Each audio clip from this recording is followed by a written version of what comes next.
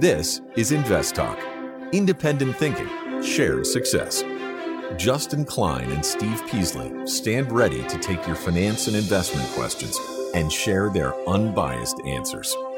Invest Talk is made possible by KPP Financial, a registered investment advisor firm serving clients throughout the United States. The clarity for your path forward starts now. Here is KPP Chief Executive Officer, Financial Advisor, Justin Klein. Good afternoon, fellow investors, and welcome back to Invest Talk. This is our Monday, September 19th, 2022 edition, and we are in the final 2 weeks of the third quarter. Only 9 more trading days remain until we get to October, and then fall starts. We get to change our attire a bit, and the tenor of the markets often change with the fall as well. As you get into the holiday season, you tend to get lower volume, tends to mean higher prices for equities. Not always, but that tends to be what you get in the final quarter of the year. But this has been a bit different of a year than most, as you would imagine. Even those with a lot of experience in the market that haven't just been around for the past 5-10 years or so, you realize that this is it's a rough market, and rougher for some than others, especially if you weren't prepared. But when you get trends like this, they can endure even when seasonality is typically going the other way. Now, I do think this will be a year where the seasonality kicks in, just based on where we are sentiment-wise, where we are with the economy and valuation on many sectors. Some sectors, which I'll dig into a little bit more, probably have some room to go. So we're going to look at everything that pertains to the market right now as much as we can during this hour. But most importantly, we're going to take your calls. And our phone number that you'll want to call right now is our 24-hour listener line, which is 888-99-CHART. You can call 24 hours a day, 7 days a week, or if you're listening live during our live stream program from 4 to 5 Pacific time, we love to hear your questions during this time as well. So I've got a packed podcast for you today, and my focus point concerns the story behind this headline: the key steps to add sustainable investment strategies to your portfolio. And if you've been listening for any length of time, you know I'm a pretty sharp critic of the way ESG has been implemented within portfolios. But that doesn't mean that you just give up. You throw up your hands and say, well, I'm not going to look at this at all. If you have an interest, there are some steps that you can take to improve the ESG score of your portfolio. And we're going to look at those various ways and try to give you kind of a step-by-step guide over there. Now, time permitting, I'll also dig into a few others, such as a few other topics, such as what broker has the best execution. This is an interesting study, not by anybody in the industry, but by academic, UC Irvine, which is pretty close to me, coincidentally, but I want to look at that. Also, rising bond yields. How do rising bond yields change the math when it comes to equities? This is something that there's a loose association, but there's absolutely an association with the prevailing yields and cost of capital within markets and equity prices. So we're going to look at that. And then lastly, we're going to look at earnings. Like I said at the top of the show, the energy markets or energy sector, as well as the material sectors, they're making the overall profit outlook for the markets look a lot better than they really are. So we're going to dig into the details a little bit more, time permitting. Now I see we have some caller voice bank input ready for you today as well. On deck, we have a question about stock screeners as well as Berkshire Hathaway. My perspective section this week looks at a percentage of Americans that have owned stocks throughout the decades. So I have all this planned for this episode of Invest Talk. And of course, I'll take your live calls right now at 888-99-CHART. Let's take a look at the market today. And today was a decidedly positive day when we closed near the highs as well. The S&P up about 26 points, about 2/3%. And it was really a market that just gradually grinded higher through most of the day. And, what's the market thinking about as we go into the Fed meeting? It starts tomorrow. The announcement will be Wednesday. And once again, it's not going to be about whether they're going to raise 75 basis points or 100 basis points. It's going to be about what they say going forward. They almost assuredly will raise 75 basis points. That's what the option market is pricing in. And the Fed doesn't like to surprise the market very much. So that's what you're going to get. But what is the path of monetary policy? What is the path that the members think will be, where will interest rates be, not just in the next meeting, but 3 months, 6 months, 12 months from now? All of that will be vital. And will they speak about the recent economic weakness that we're seeing in the data? It hasn't been dramatic, but it's certainly been there if you're paying enough attention. So will they hint at something like that? I think if they do, that will certainly give the markets something positive to hang on to. And frankly, when you have sentiment this bad, it only takes a small bit of optimistic news to bring a strong relief rally. And I think that's certainly possible as we head into Wednesday's meeting. All right. So that's where we're at right now. Let's head over to a live call, and we're going to talk to Jacob in Kentucky, looking at Lockheed Martin. Hi, I'm Jacob Simpson from Kentucky, and I'm calling to ask about Lockheed Martin, LMT.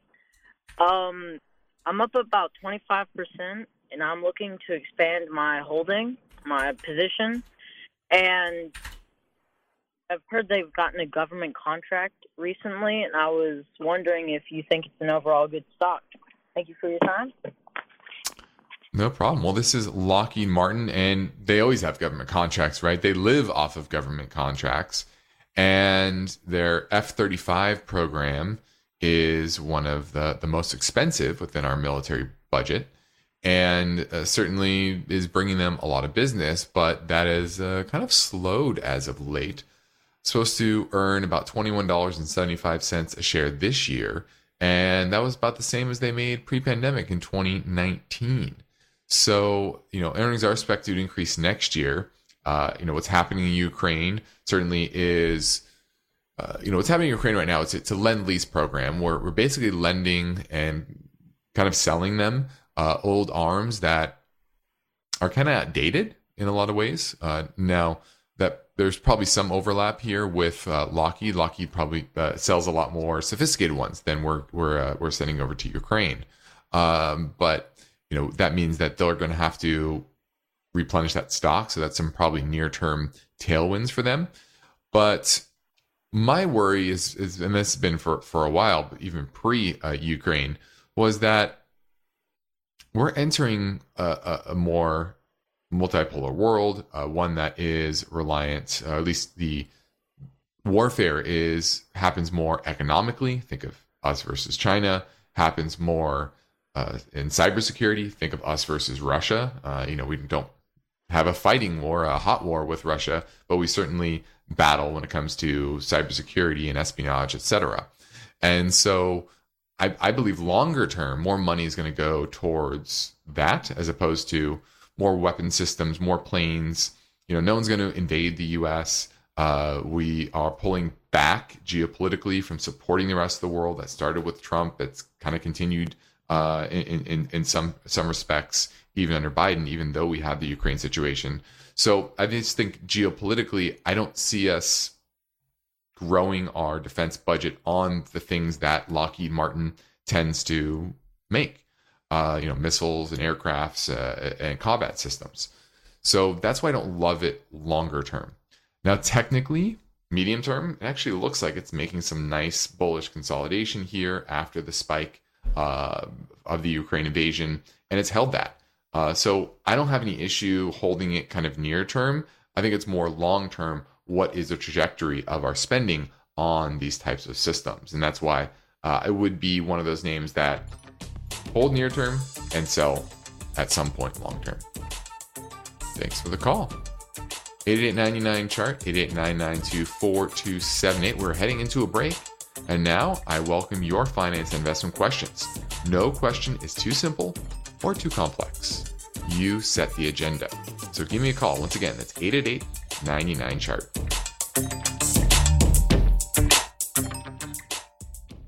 Why do listener questions make Invest Talk better? Which of these would you recommend? Because each caller presents fresh questions in their voice. I was curious if you still think aluminum has a ways to go from here. When do I know the right time to take profits?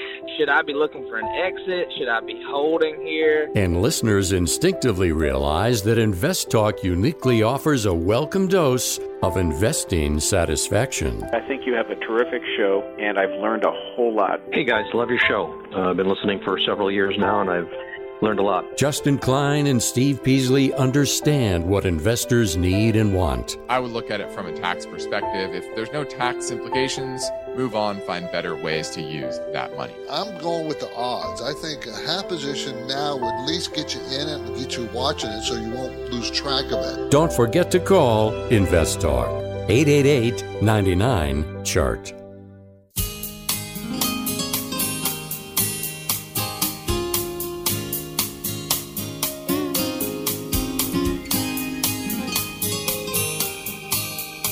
You've got a portfolio to grow and protect, and this is no time to lose focus. So get your finance and investment questions together and call Steve Peasley and Justin Klein. They're ready with their unbiased answers. Invest Talk, 888-99-CHART. Now, my focus point concerns the story behind this headline, the key steps to add sustainable investing strategies to your portfolio. And I've been a harsh critic in the past about how complex and kind of misleading a lot of ESG ratings are. But that doesn't mean that you can't take steps to improve it if that is a priority to you. And for I would say the majority of people, it's not. But I think we all would like our money to make some sort of a positive impact, as well as make us more money, right? And most people, they have various goals. It could be sustainability of the businesses that they're investing in, to see strong investment returns, and make a difference. And it's often it's a mix of all those things, and their priorities are varied. But without goals, it's very hard to know where you want to go. So you need to establish those goals, and you need to figure out whether you are ESG unaware. I mean, you don't have a base concern, and you don't use ESG data or references to make investment decisions. That's most people, ESG unaware. Others are more aware. They're mindful of the issues, and they consider it as part of their investment process. Others are very motivated, ESG motivated, and they know exactly the type of things they want to make an impact with their money. And if you are ESG motivated, then you might be concerned about things like climate change that will impact the company's viability. You want to put more weight on how your investments impact the people on the planet. Maybe you have thematic interests, such as something on the social side. Remember, E is environmental, social, and governance. And maybe the social side is more important to you. Maybe climate's more important to you. You have to really lay out what those goals are. Okay. And investors and institutions can be driven by the desire to improve the world or desire to improve total returns. And you can look at it in two ways. Do no harm, meaning you avoid the bad things, or you seek to make positive impact. Okay? So if you are, and then you have to figure out whether you have to consider when setting ESG goals, whether these issues should be viewed as a portfolio objective or a constraint. Okay? Objective means you seek to maximize the impact, right? Whereas a constraint is more of, I don't want to invest in these particular things, but everything else is gain. Okay, so that's step number one. And after the break, I'm going to get to step 2, 3, and 4 on how to think about making these changes. Now we have to take this break, and I think you know we like your recorder questions, but we love live calls as well. So give me a call at 888-99-CHART.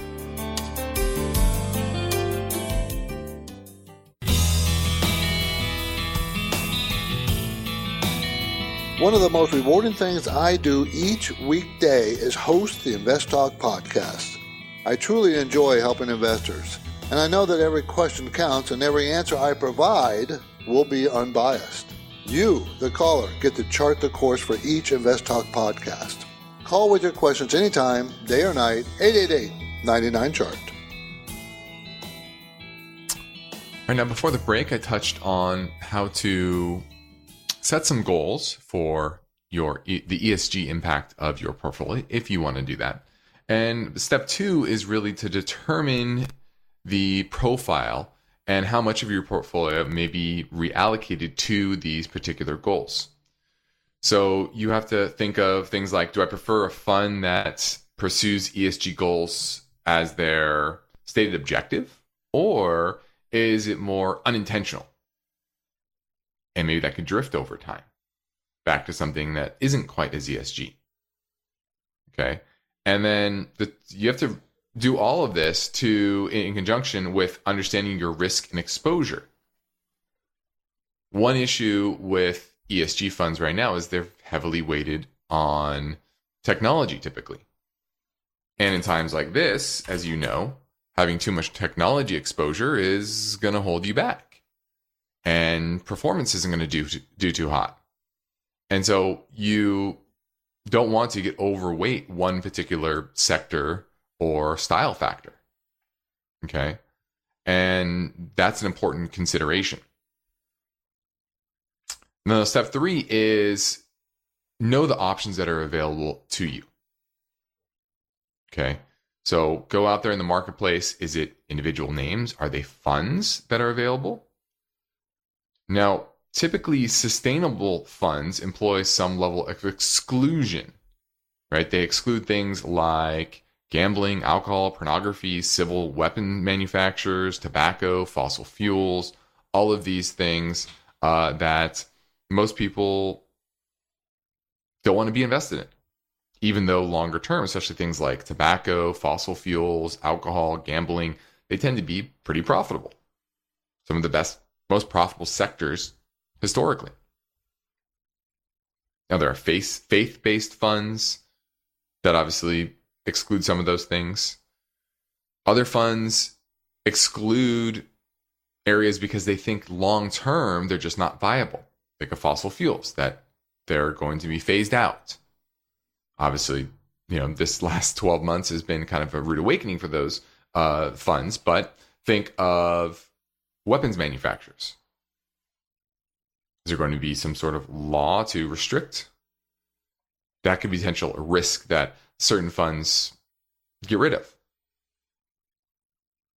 Others, it's a regulatory environment. So will there be regulatory changes that hurt that particular sector? Maybe they want to diversify away from that as well. Okay. So when an exclusion is implemented, a portfolio often tilts to one style or another. But if you're getting rid of tobacco companies, fossil fuel companies, weapons manufacturers, casinos, those are a lot of the value side of the market. So you're going to be leaning towards the growth side of the market oftentimes. Okay.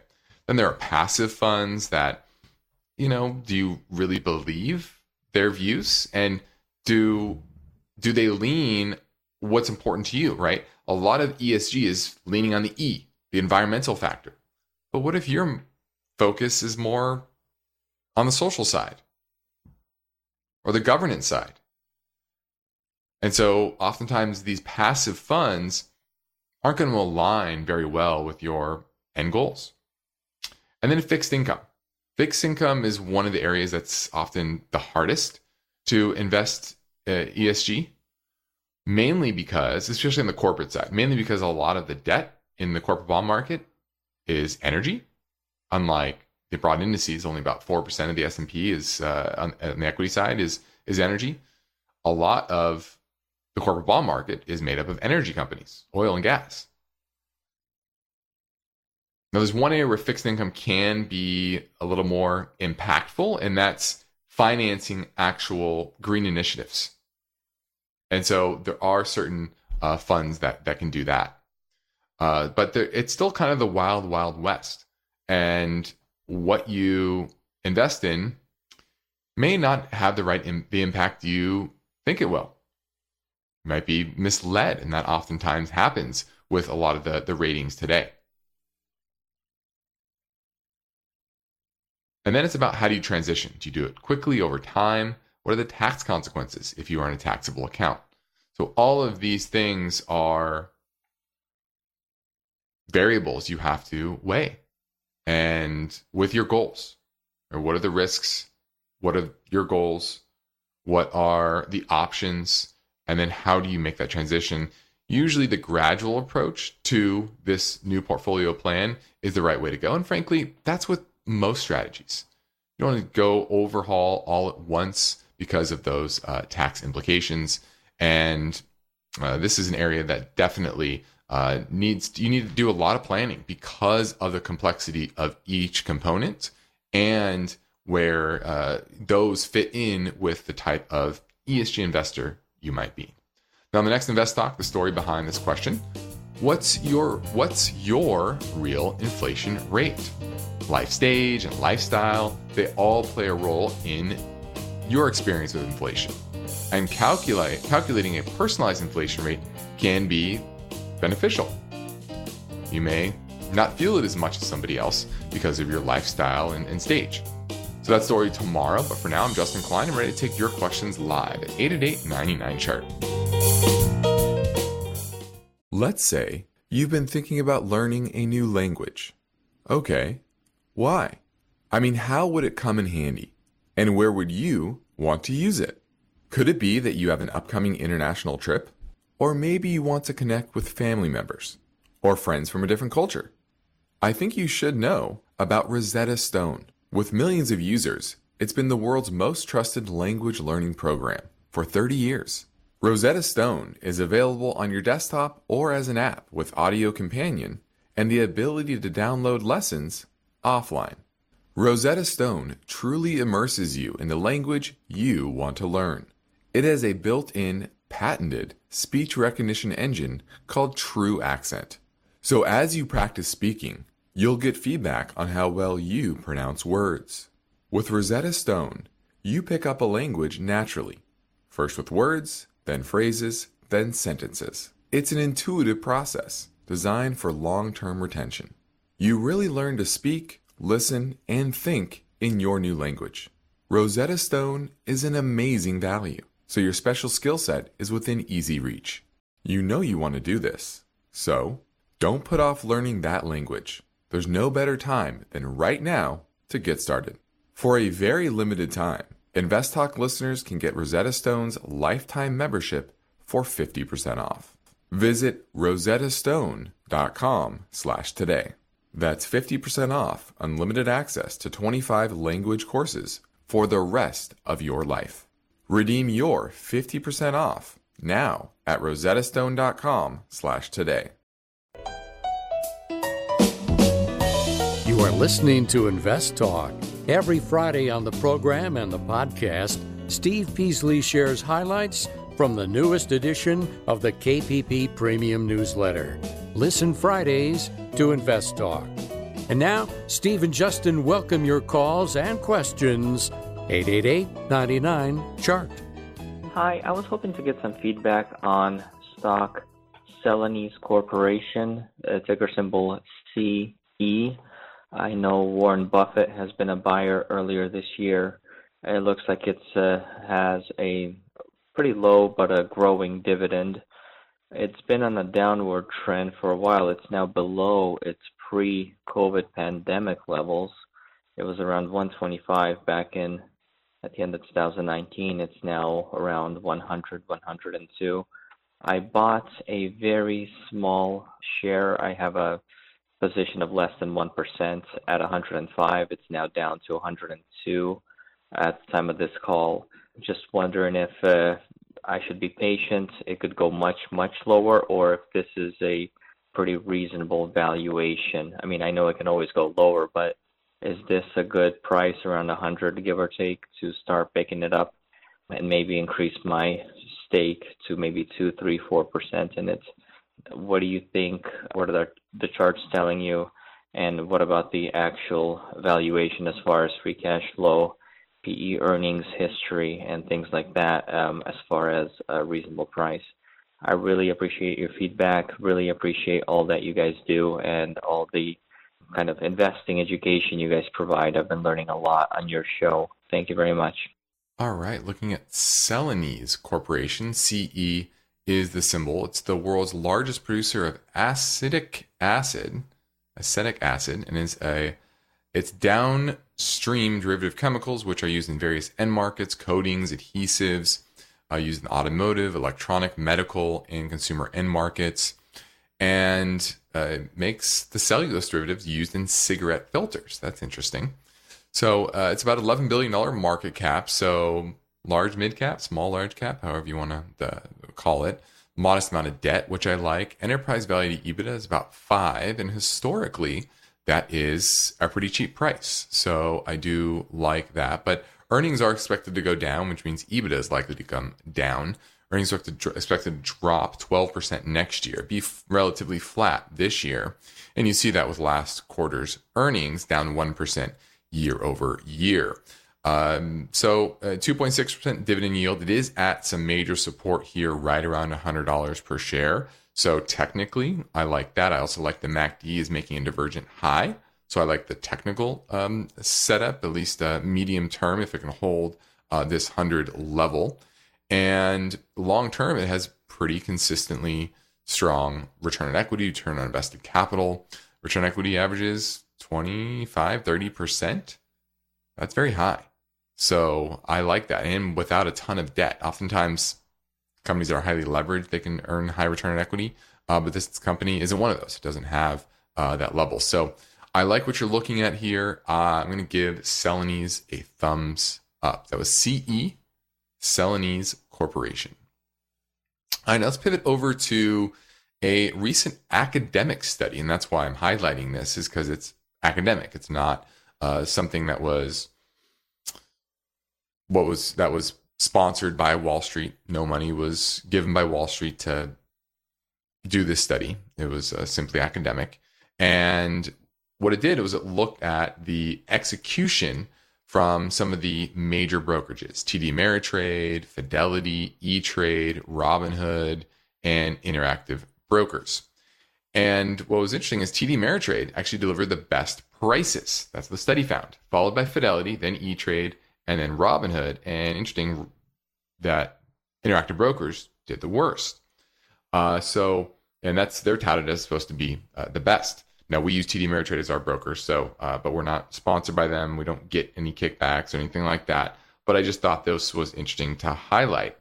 And what they did is they executed about 85,000 trades over a 6-month period, and they attempted to place the same trades simultaneously with different brokers and measured the price that they got.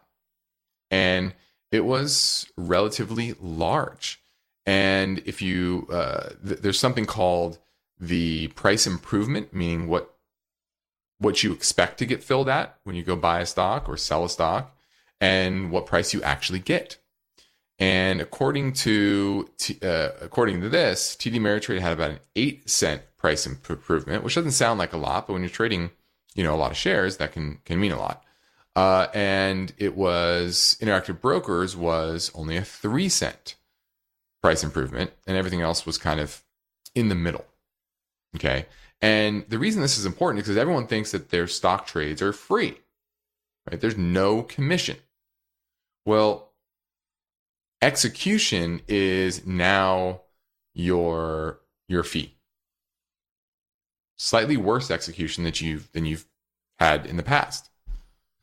Now, for smaller investors especially, it's probably worth it. Okay. And what was interesting here is that this comes on the heels of the SEC preparing to release a package of regulatory proposals over the next few months to overhaul how small investors' trades are handled on the U.S. stock market. And brokers have a regulatory duty, to seek the best possible execution for their customers. And once again, the execution was very diverse. And if all retail brokers delivered prices on par with TD, well, they would collectively save billions of dollars a year. Now, the most shocking thing about this was that the payment for order flow that is so controversial didn't really have an impact on this. TD Ameritrade does some payment for order flow, but Fidelity doesn't, and they were second, but they don't sell their order flow. So that was interesting. Interactive Brokers does not sell their order flow, and they were the worst in execution. So this was kind of an indication that just focusing on payment for order flow isn't going to give investors the best execution.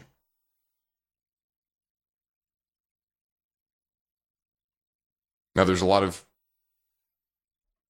obviously, by the companies that didn't do very well, Robinhood and Interactive Brokers, they complained that the size of the trades were too small. They were around $100 each, and they're medium size orders, and they really weren't indicative of the average customer trade. That was their pushback there. But it just goes to show you that you don't rely just on the cheapest trade, or I guess now everything's cheap in that sense, in the commission side, or the easiest to use like Robinhood. It's really about best execution, best service, best data and software that you're using, and customer experience. And so all of that combined is important when you're going to invest. So I thought that was a great study. Now, when people take the time to leave an Invest Talk podcast review on iTunes, we'd like to thank them for the courtesy by getting to their questions quickly. Joel63892 says, what's your opinion on the Hartford Group, ticker symbol HIG? Insurance companies tend to follow their own business cycles, so I wonder if it would be as impacted in a recession. HIG. Well, Hartford Group, they do group life, group disability, property and casualty insurance, mainly in the U.S., about a $21 billion market cap. So fairly large company. And you're right, they do have a bit different cycles, bit different things that drive their business. The positive right now with these insurance companies is they have higher interest rates, and they get to invest their premiums at a higher rate. So that's definitely a positive. And the Hartford Group, I like the diversity of their business. That's one thing that really, to me, stands out. They do offer mutual fund services for 401ks and things like that. They also have commercial lines of business, personal lines of business, property and casualty, group benefits, etc. So I'm actually a fan of the Hartford Group. The technicals are kind of neutral. They're not amazing. They're not terrible at all. They're outperforming the market so far. And they've really just been consolidating the recent move higher back in January. So I'm going to give the technicals a thumbs up. And if you look at the fundamentals here and the earnings trajectory, you're supposed to have 19% earnings increase this year, 13% next year. So I like that. They're certainly going to be tied to the volatility of the market a bit because of that exposure to the 401k business. But if you look at things like price to sales ratio, it is on the cheaper side historically. So I'm going to give Hartford Group a thumbs up. That's HIG. And thanks for leaving your review, Joel. Now we're almost at summer's end. Fall is coming up very fast. I think the end of summer is this week sometime. It's always around the 20th or so. I don't know the exact date, but that means Halloween, Thanksgiving, and the holidays, they're coming up fast. And for investors, we're not yet in the holiday season, and volatility is still here. It means you have to pay attention and you have to have your strategies honed, especially in times like this where not everything's going up. Some things are going up. There's always a bull market somewhere. But when the broader market is in a downtrend, you need to make sure that your strategy is aligned with your risk tolerance level so you're not taking undue risks and making rash decisions. So it's worth taking a minute to make you aware of some of the benefits of working with myself or Steve Peasley at our company, KAPP Financial, based in Irvine, California. And let me remind you that here on Invest Talk and at KPP, we operate the same philosophy, which is independent thinking and shared success. It means we provide unbiased guidance both on and off air, and we practice parallel investing, which means we invest right alongside our clients. So I encourage you to take advantage of our free portfolio review assessment via telephone or GoToMeeting. Just head over to investtalk.com and send us a message or call our office at 800-557-5461. The sooner you reach out, the sooner we can get your portfolio optimized. Now, for investors, regulatory changes have blurred the lines between banks and brokerages over the last decades. And this started really when globalization took off in the 80s, and they've advantaged investors. Investors become more engaged in markets. And as a result, investing now is a more challenging exercise than in previous decades. And in the past decades, trading stocks was less accessible and markets less liquid. So we're going to look back at the state of investing in American markets during the 50s and the 70s. Now, in the 50s, according to the first share owner census undertaken by the NYSE in 1952, only 6.5 million Americans owned stocks. That was about 4.2% of the U.S. population at that time. A lot of the population was scarred from the 29 crash and the struggling market through the 30s and up until World War II. So in the early 50s, there was just too many people that hadn't seen the consistency of markets through kind of calm times to get excited about it. So most people in the 50s stayed away from stocks. And it was only in 1954 that the Dow surpassed its 1929 peak, 25 years after the crash. Now remember, back then, it was also a time-consuming thing. It was expensive to trade stocks, hundreds of dollars to buy shares in a particular company. Now fast forward into the 70s, changed a bit. Now the market meandered through the 70s, meaning start of the 70s, the Dow was at 800. At the end of the decade, it was at 839. 5% gain over 10 years. Not that great. But the seeds of a large market rally that started in 1982 were sown. And a big part of it was the ERISA Act, the Employee Retirement Income Security Act of 1974. And this started IRAs as well as 401ks. And suddenly, stocks were also settled electronically as opposed to actual physical stock certificates. Now, in recent times, by 1998, 52% of Americans owned some shares in public companies or mutual funds, directly or indirectly. 4 times higher than it was in 1980 when only 13% of Americans owned stocks. By the end of the 20th century, more than half Americans were capitalists in some sense of the word. Now, in 1929, only 10% of Americans owned stocks before the crash. And the bull market of the 1920s helped with that, right? Everyone was chasing those returns. But after the crash, it took a while for people to get jazzed up. And it just shows you, people have been chasing returns for decades. And oftentimes when things look the bleakest, the best time to buy. When your brother, your sister, your cousin, your neighbor are making a ton of money and you've missed out, a lot of people get FOMO and they chase. And that happened in the 1920s. It's happening in the 2020s. And it's a lesson that human nature has and will never change. We are creatures of habit, and our habits are to be emotional. We're emotional beings. And the first step in making good decisions is to recognize that. Your humanity. The fact that you're going to feel FOMO. You're going to feel fear. You're going to feel greed. All the emotions of being a human. But to be successful in investing, you need to weed out those emotions. Focus on the facts. And don't chase returns. This is Invest Talk. I'm Justin Klein. We have one goal here to help you achieve your own version of financial freedom. And our work continues after this final break. So get your questions in now at 888-99-CHART.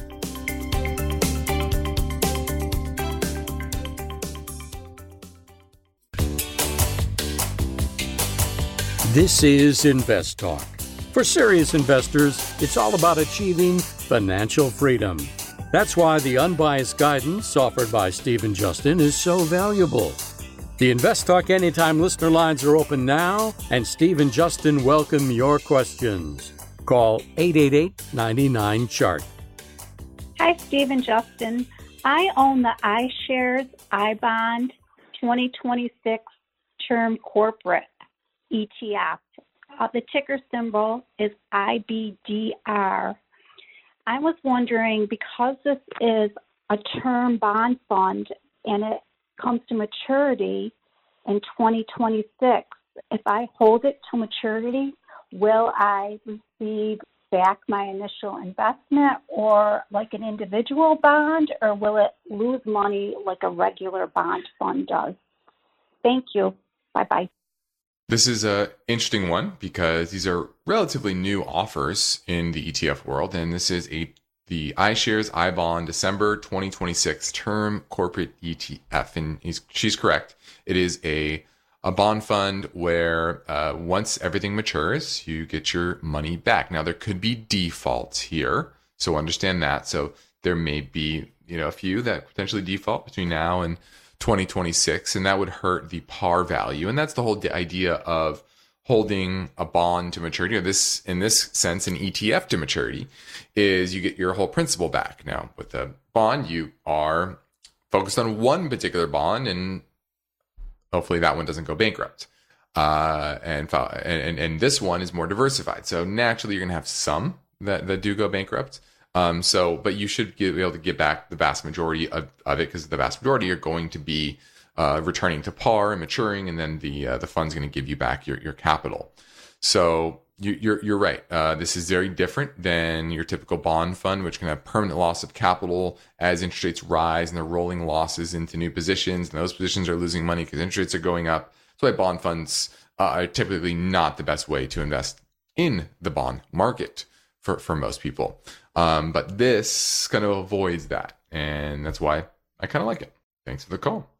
Now, lastly, let's touch on bond yields. And when interest rates were next to nothing after the 2008 crisis and really through to the pandemic, it was easy for people to just put money in the stock market.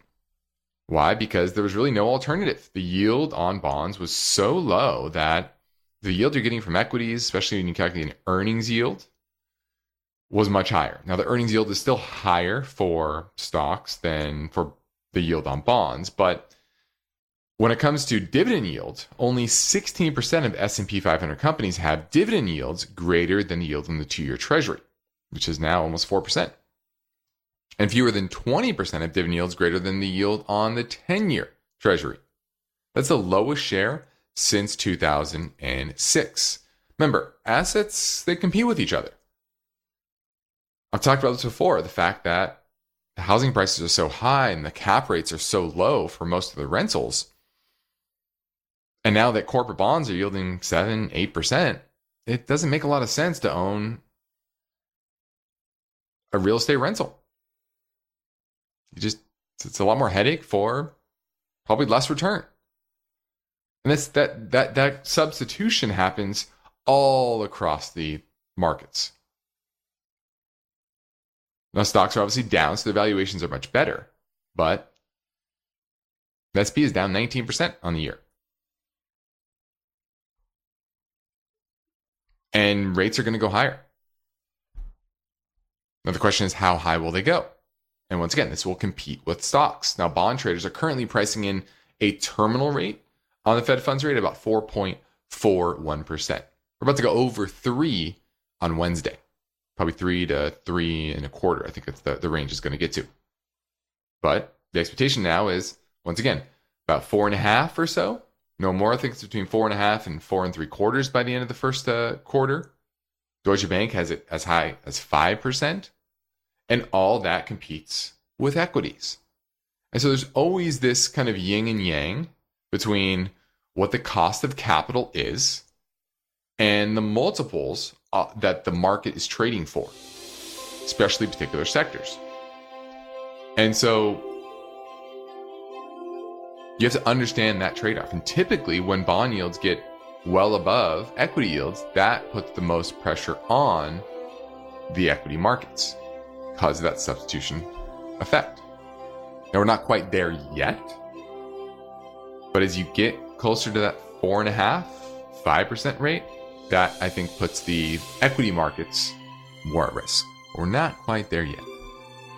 Now, I'm Justin Klein. This completes another Invest Talk program. Steve Peasley and I thank you for listening. We encourage you to tell your friends and family about our free podcast downloads, and our official Invest Talk download count has surpassed 45 million. I think a lot of our new listeners are brought in when people recommend Invest Talk to their friends and family members, and I'm sure you've done that as well. So we thank you. Now get your Invest Talk podcasts anytime at iTunes, Spotify, Google Play, and be sure to rate and review on iTunes. And if you leave your question, we will prioritize your answer. Independent thinking, shared success. This is Invest Talk. Good night. Invest Talk is a trademark of KPP Financial. Because of the nature of the interactive dialogue inherent in the format of this program, it's important for the listener to understand that not all comments made will apply to them. Specifically, nothing said shall be taken to be investment advice, or shall statements on this program be considered an offer to buy or sell security. Because such advice is rendered solely on an individual basis and at times will require that the investor review a prospectus before investing. Invest Talk is a copyrighted program of Klein, Pavlis, and Peasley Financial, a registered investment advisor firm which retains all rights. For more information regarding KPP's investment advisors, call 1-800-557-5461.